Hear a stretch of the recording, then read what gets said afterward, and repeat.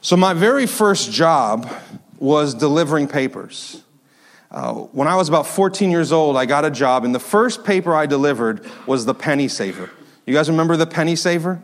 I was the guy who delivered the Penny Saver. And the thing with the Penny Saver is every house gets the Penny Saver. Whether they want it or not, they were getting the Penny Saver. And about a year later, I graduated to the big leagues, and I started delivering the Herald Journal. The Herald Journal was the afternoon paper.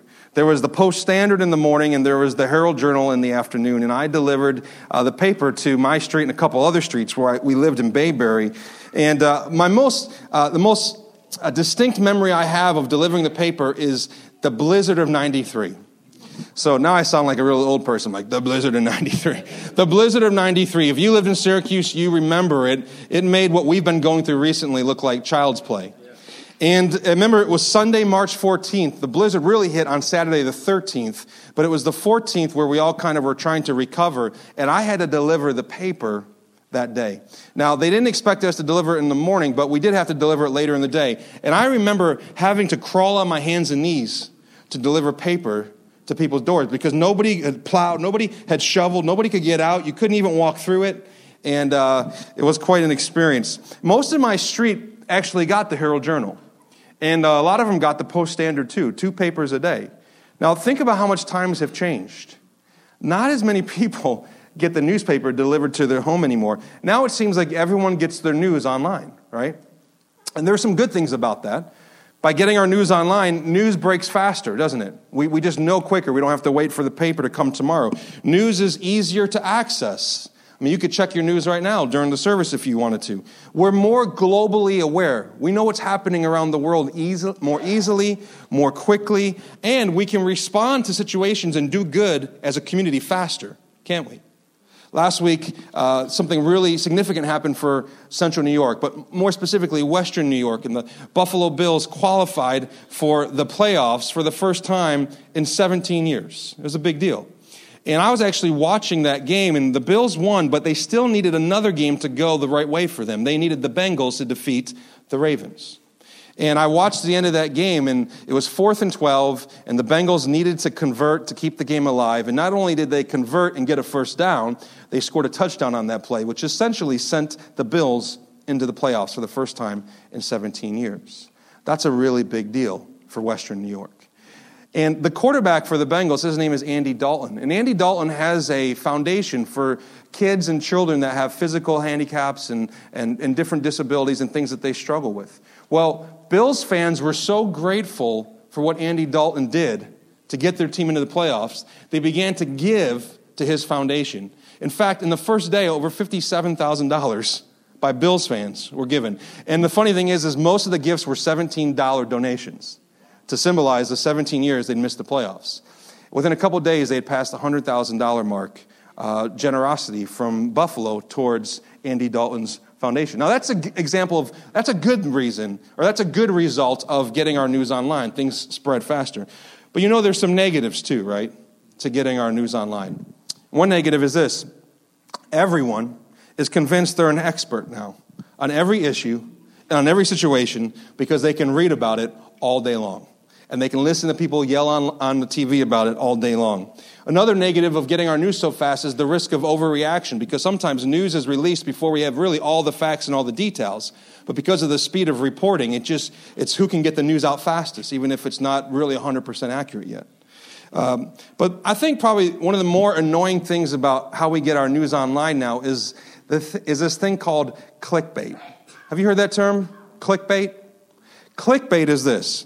It's when someone puts a headline on an internet website designed to make you want to click on the link, and it leads to a story that doesn't actually deliver on the promise of the headline.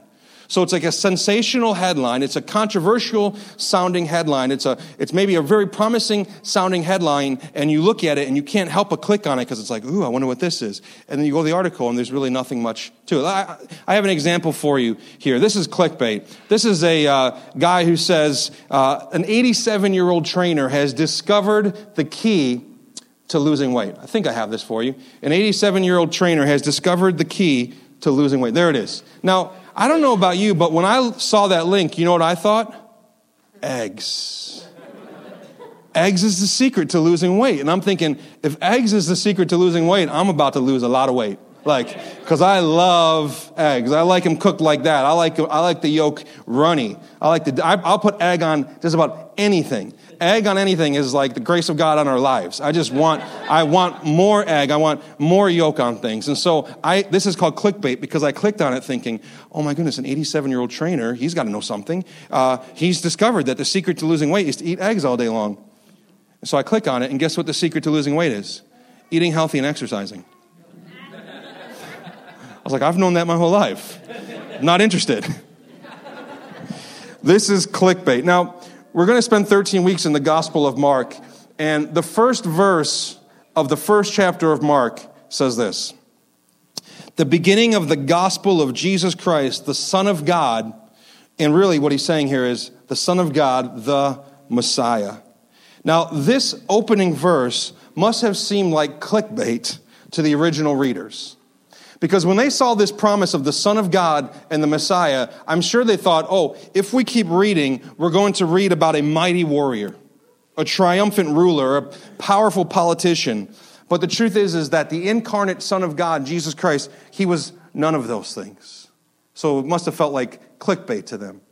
Now, Mark was the first gospel of the four written. In fact, Mark was written only 20 to 30 years after Jesus walked the earth.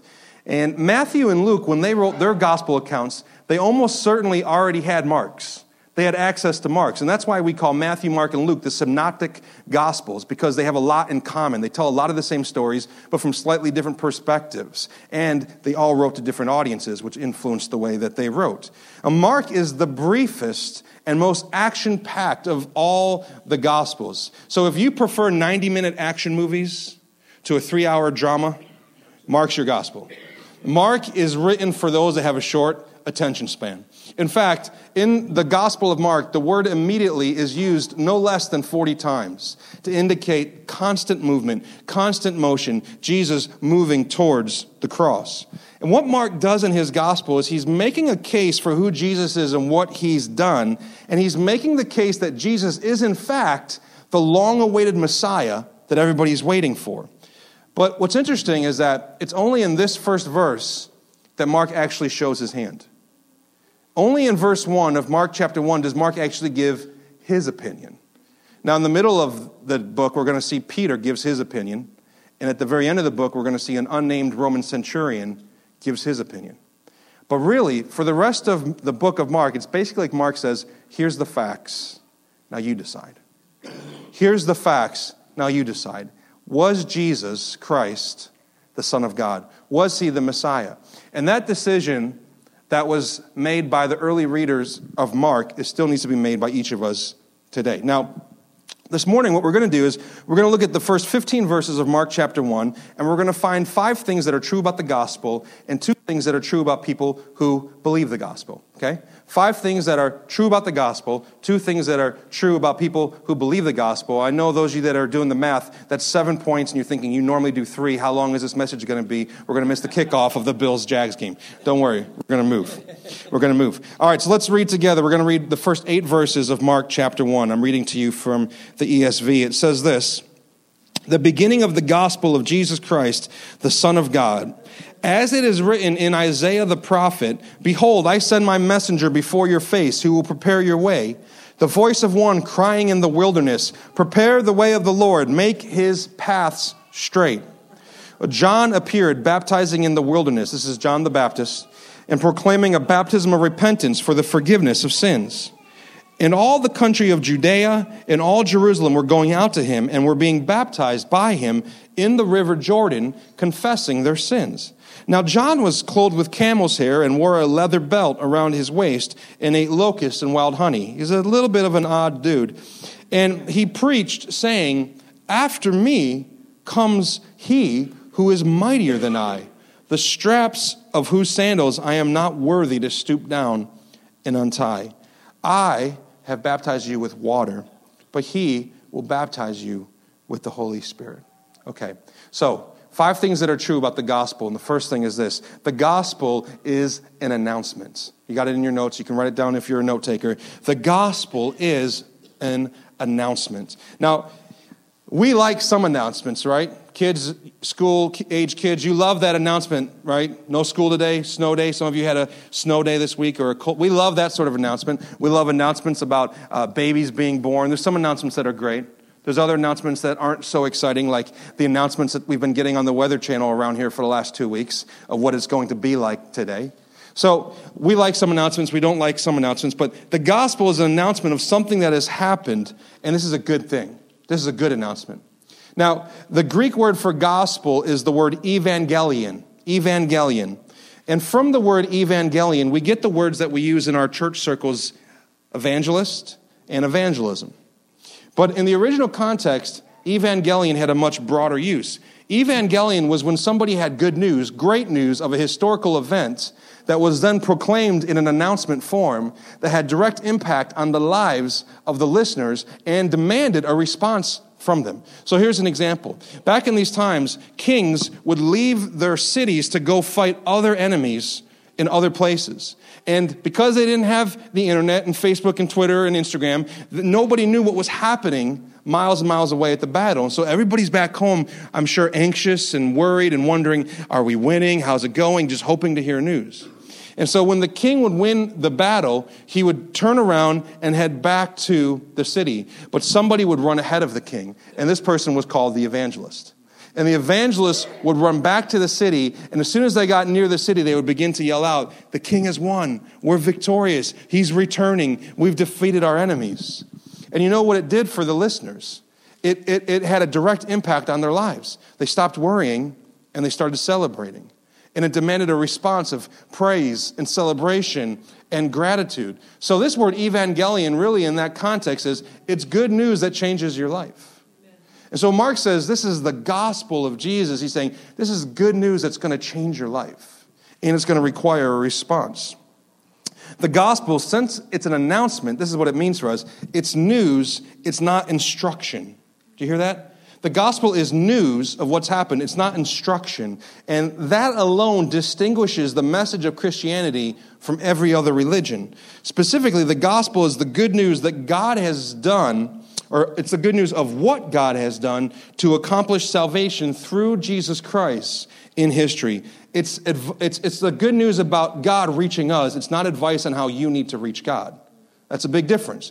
Every other religion says, here's the things you do to reach God or to reach nirvana or to reach whatever, to make yourself good enough or to get yourself into the kingdom. And the story of the gospel is, no, you never could. Here's the story of how God came to you. Here's how God came incarnate as a human being to rescue and save you. That's good news, because the problem with good advice, even the best advice, is that it still ultimately rests on your performance. It still ultimately rests on your shoulders. You have to hear the good advice. You have to agree with it. You have to internalize it. You have to follow it. You have to keep it. You have to sustain it. You have to perfect it. And how good are we at that? In other words, if the gospel is good advice, then you still have to save yourself by learning and using and keeping and perfecting the advice that's been given to you. But if the gospel is good news and it's an evangelist running you to say, the king has already won, now what do? We respond with celebration and with a changed heart. So the gospel is an announcement to hear, believe, and receive. The king has won. And what this means for us this morning is this. We do not achieve this salvation, we receive it. We don't accomplish it. We open up our hands as grateful recipients of a victory that we didn't raise a finger to win. And we say, thank you, God, for winning for us what we could never have won for ourselves. So the gospel is an announcement. Secondly, the gospel is about a person. Don't miss this. The gospel, it says in verse 1, this is the gospel of Jesus Christ. The gospel is about a person. This announcement is not about a creed. It's not about a belief system. It's not about a set of rules. It's not about a mystical experience. It's not about an emotional moment. This is the announcement about a person. The good news of Jesus, who he is and what he came to do. We may forget sometimes that Jesus was a real person. I mean, he had real experiences.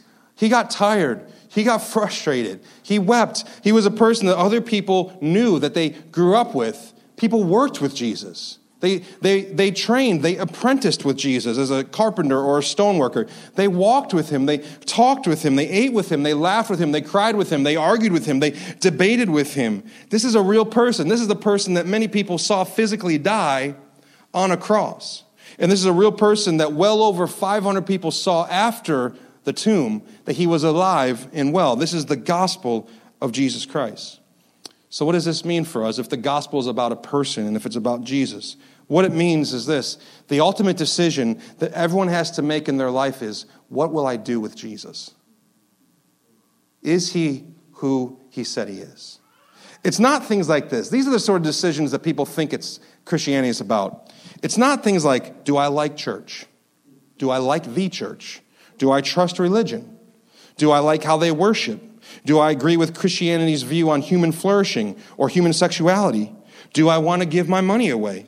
Do I share their moral beliefs? Do I share their political beliefs? Do I agree with them about the beginning of the world? Do I agree with them about the end of the world? Now, those things are not entirely unimportant, but that's not where everything hinges. Where everything hinges, because the gospel is about a person and not about a creed, where everything hinges is a simple question of, what will I do with Jesus?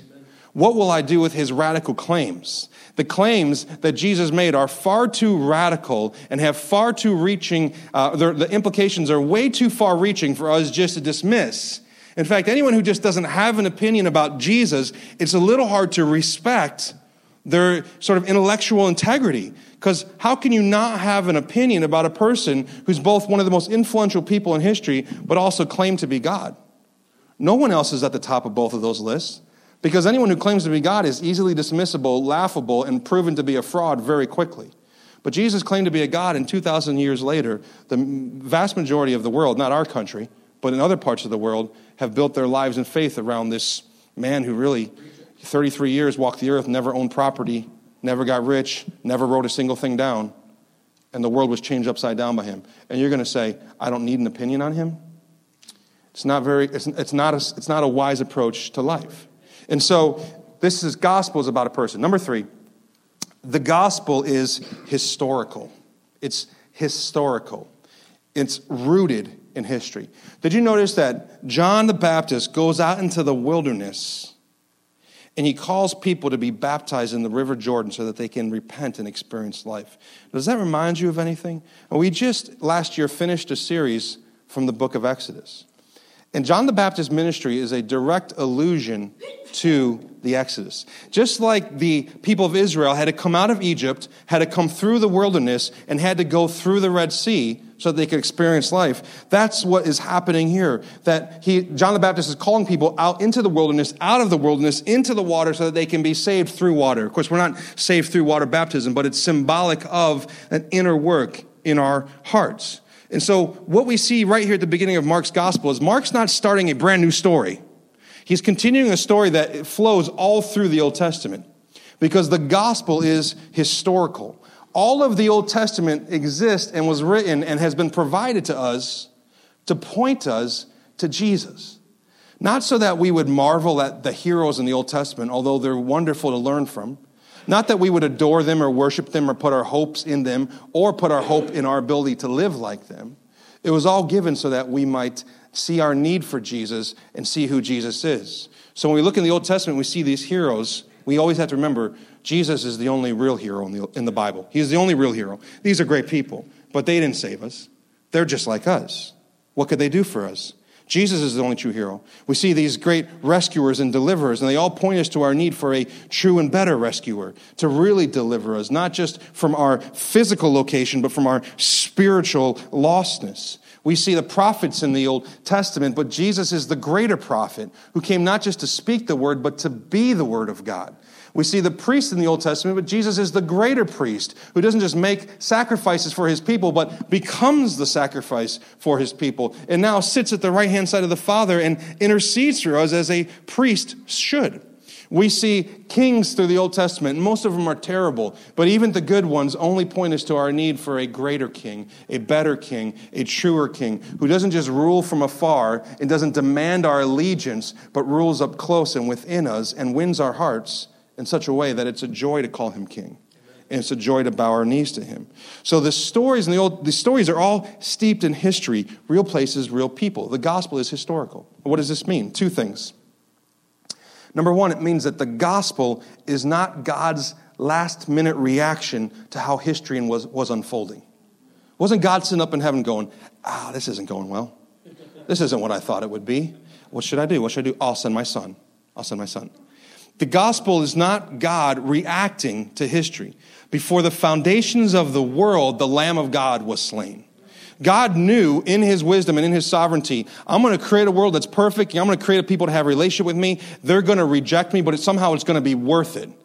Everything that we're going to endure, the sin of rejection, the sin and the way sin affects our lives, somehow God knows in his sovereignty and in his knowledge and in his perfection that somehow at the end of time, we're all going to look back and go, it's better for having been.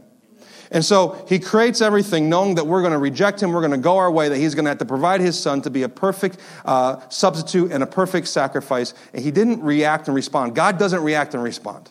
He doesn't sit up in heaven and just sit back and watch things and then make his decisions. Our God is sovereign. He knows the beginning from the end. All your days are written out before him. So just as far as a doctrinal stance, please be wary of teachers and preachers who make God sound like he's somehow responding.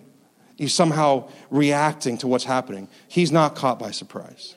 God's not caught by surprise. And so because the gospel is historical, we know that the gospel is not his last-minute reaction. It's the whole story of history.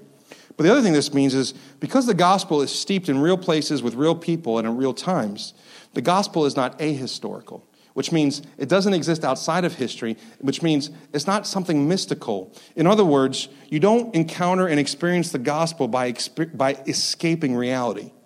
There are certain pockets of Christianity where they think the more that we can escape reality, the closer we get to who God really is. But that's not how God works. He works in reality. He works in this world, in this earth. You don't encounter it by escaping reality. Here's how you enter the gospel story: by embracing the work of the kingdom here on earth as it is in heaven, right?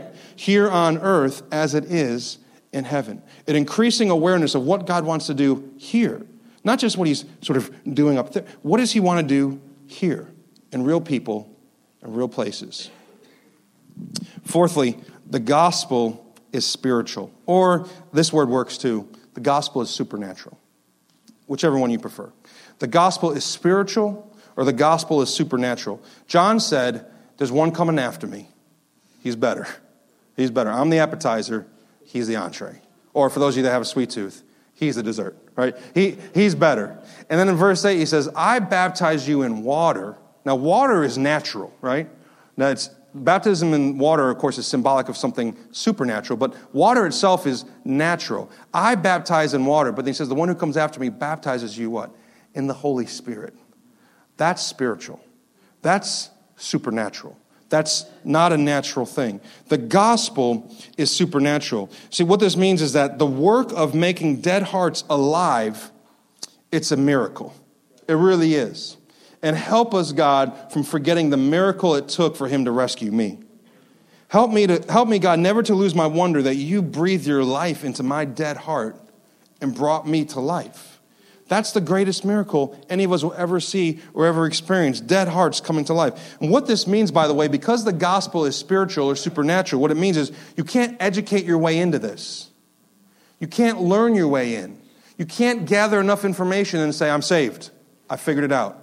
You can't work your way in. You can't roll up your sleeves and sort of burrow your way into the gospel. You can't do it because there's no natural way in. Doesn't exist. The gospel is supernatural. It's spiritual. This isn't about you making some sort of cognitive decision to save yourself. This has to be something that comes from above. The gospel at work in your life is the supernatural work of the Holy Spirit. And let me list for you some things that the Holy Spirit does in the context of the gospel for every single one of us. He seeks us out in our darkness. He draws us into the light. He reveals to us our own lostness. We're not convinced of our own lostness apart from the Holy Spirit. We might not be happy with who we are. We might realize we have some room for improvement, some things we could get a little better at, some New Year's resolutions. That's not the same thing as realizing I'm lost and can't do anything about it. Only the Spirit can do that for us. The Holy Spirit convinces you of your need for a Savior. The Holy Spirit reveals Jesus to your heart, pointing you to him and what he's done. The Holy Spirit gives you the grace that you need to respond to what he's doing. The Holy Spirit regenerates you, brings your heart back to life. And the Holy Spirit seals you for the day of redemption, secures you in what God is doing in your life and in your heart. That's what the Holy Spirit does for us. We can't do any of that for ourselves. And quite honestly, I can't do that for you, and you can't do that for each other. You can't do that for your spouse. You can't do that for your kids. That's why we need the Holy Spirit so desperately in our lives. Now, before I get to the fifth thing that is true of the gospel, I want to actually read the next two passages in Mark 1. And what Mark does now is he gives us the first two snapshots of Jesus' life, his baptism and his temptation. And in these two stories, we see a crucial tension in the walk of faith. Two truths that go hand in hand that were true for Jesus and will be true for anyone who follows Jesus. True for you and true for me. And here's the first one. The first truth is this, that Jesus was loved by the Father, and so are you. In verse 9 it says, "In those days, Jesus came from Nazareth of Galilee and was baptized by John in the Jordan." Now, Matthew and Luke give us a better... Remember, Mark is brief. These are brief stories. If you really want to read about the baptism and the temptation, you got to go to Matthew or Luke. But Jesus is baptized by John in the Jordan. Verse 10, "And when he came up out of the water, immediately he saw the heavens being torn open and the Spirit descending on him like a dove." Jesus needs the Holy Spirit. Jesus is given the Holy Spirit here. And verse 11 says, "A voice came from heaven saying, 'You are my beloved Son. With you I am well pleased.'" Here's what the Father is saying. I love you. I delight in you. I take pleasure in you. You're enough. This is what Jesus heard, and this is what every disciple needs to hear. Loved by the Father, because the need to be loved, accepted, approved, it haunts us our entire lives. It really does. Our entire lives, we're listening for that. We're listening in different directions. Do you love me? Do you accept me? Do you approve of me? We need to hear the Father say, "You are my beloved daughter, and with you I am well pleased." Otherwise, we will spend all of our energy and leverage all of our talents and gifts and opportunities and even sort of manipulate and position our relationships so that we can get this unconditional love that we're lacking. If you don't get it from your parent, you're going to look for it in a friend or a lover. And if you don't get it there, you're going to look for it by being superior to other people in any sort of way or being successful in any sort of endeavor. But even when you seem to have reached the top of the ladder, it's never really going to satisfy. It's never going to be enough, because what we need to hear is, "You're my beloved Son, and with you I'm well pleased." This past week I was listening to a podcast called This American Life, and they were telling the story about a French comedian. His first name is Gad. I won't try to pronounce his last name. But Gad is known as the Jerry Seinfeld of France. Now, Jerry Seinfeld, in case you don't know, is one of the most popular comedians in America. Gad is the most popular comedian in all of France. I mean, he can't go anywhere. He's famous like our athletes and movie stars are famous. And he got to a point in his life where even though he was the most famous, celebrated, successful comedian in France, it wasn't enough for him. He said, "I'm going to go to America, and I'm going to learn English, and I'm going to begin to do comedy acts, stand-up comedy in English to American audiences." And it wasn't easy for him. In fact, it was very hard for him. And he started, he was playing arenas in France, and now he's playing little 200-people clubs in New York City. It was a fascinating story. And I thought the most fascinating point was when they brought together the Jerry Seinfeld of France and the Jerry Seinfeld of America.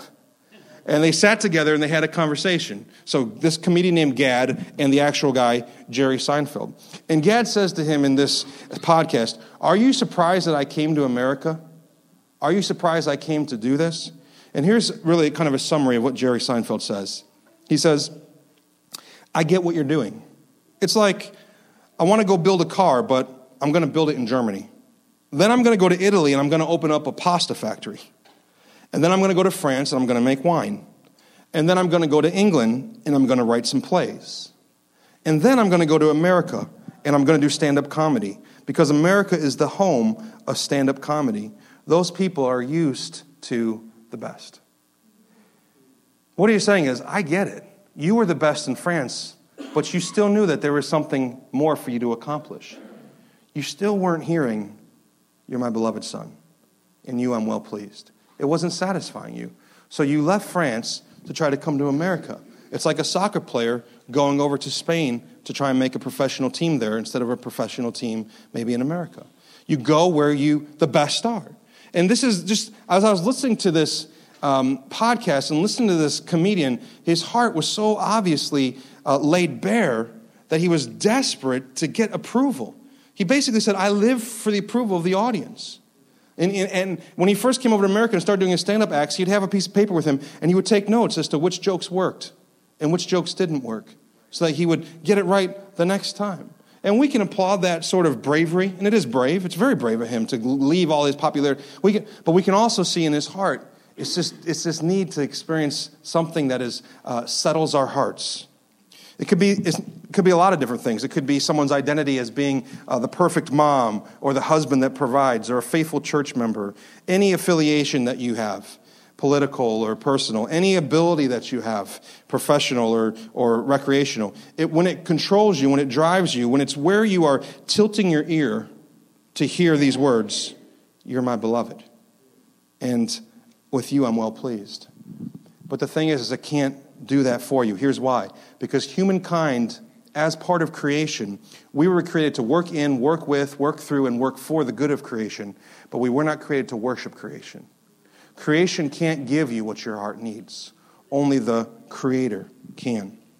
And right at the start of his gospel, Mark wants us to understand something crucial. Jesus Christ, the Son of God, he needed to hear the Father say, you're my beloved Son, and with you I'm well pleased. And listen, let's be honest. Let's be real. If Jesus needed to hear it, how much more do you need to hear it? If Jesus needed to hear the Father say, I love you and I'm proud of you and I delight in you. And the truth is many people in this world have never heard that from anyone in their lives.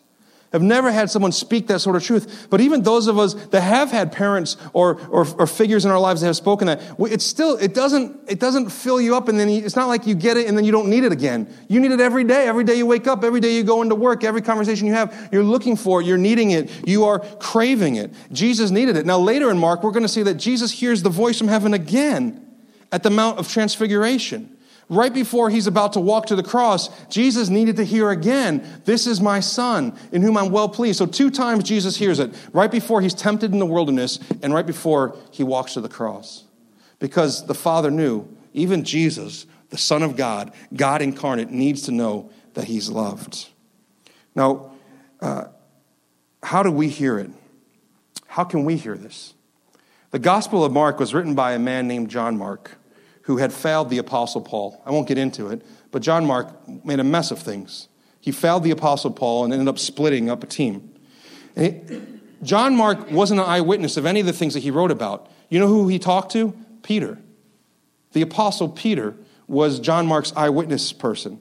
Peter failed Jesus. And so what you have here is 2 failures writing the story about Jesus. What qualified them to write this account? And the answer is actually found in this story we just read. God's delight in and acceptance of Jesus in this story is much more than a heartwarming story to inspire us or to somehow make us envious of the Father and the Son's relationship. In fact, this whole story explains why you can hear the exact same words because of this. To be a Christian means first and foremost to be in Christ. To be in Christ. And if you are hidden in Christ, that means that if God was pleased with Jesus' life, he's pleased with you. If you have put your faith and trust in Jesus and you are hidden in his righteousness, it means that anything that the Father spoke over Jesus as he walked the earth, he now speaks over you as you walk the earth. And so he looks at you not because you got your act together, but he looks at you because you've placed your trust in Jesus and he says, you're my Son in whom I'm well pleased. You're my daughter in whom I'm well pleased. And we can hear it. And we can know it, and we can believe it to be true. This is what I'm saying. If God was pleased with the life that Jesus led, then you can know that he's pleased with you. And it's the only way you can know. In fact, it should be the truest thing about you. Someone says, what's the truest thing about you? Well, I'm a mom. I'm a dad. I'm a husband. I'm a wife. I'm a worker. No. The truest thing about you is this. I'm loved by the Father. That is the truest thing about you. And let every other lie get rebuked by that truth. You are loved by the Father. And if there's any issues in your life, and we all have issues in our life where we're not growing spiritually, it's always related to the fact that we're forgetting how much God loves us. Let me give you a couple quick examples and we'll move on. Are you anxious? Are you insecure? You're forgetting how much he cares for you. You're forgetting that you can cast your cares upon him because he cares for you. Are you irritated and impatient with others? Well, you've forgotten that God is slow to anger and he's abounding in love towards you. Are you unforgiving and bitter? You're forgetting that God loved you while you were still his enemy. Are you ungenerous and greedy? You're forgetting that Jesus Christ, who was rich, became poor. You're loved by the Father. So that's the first truth that every disciple needs to know about themselves. And the second truth is this: you are led by the Spirit. Look at verse 12. It says that the Spirit, after this encounter with God's love, and it's like, oh, we're feeling all kind of warm and cuddly. Next verse, the Spirit immediately, there's that word, drove him out into the wilderness. It's like, what? You just told me you love me and that I'm pleasing to you, and you're driving me into the wilderness? And it says that he was in the wilderness for 40 days being tempted by Satan, and he was with the wild animals, and the angels were ministering to him. There is an idea that is a lie that runs rampant sometimes in the church world, and it's this: because we are loved by God, we will always be led into the easy life. Because we are loved by God, life should be good for us. It should be, we should always be healthy. We should all be wealthy. Because God loves us, we should never go through the wilderness. Well, what are you going to do with this account? Because God just declares his love for Jesus, and then immediately he's led by the Spirit into the wilderness. And we have this juxtaposition of, I love you, now follow me into the wilderness. I love you, I'm pleased in you, I delight in you. God disciplines those who he loves. It's the same thing with my daughters. I discipline them not because I don't love them, but because I do love them. I lead them into difficult conversations. I lead them into repentance. I ask them to do things for themselves. I don't rescue them from every difficulty. I don't tie their shoes for their whole life, right?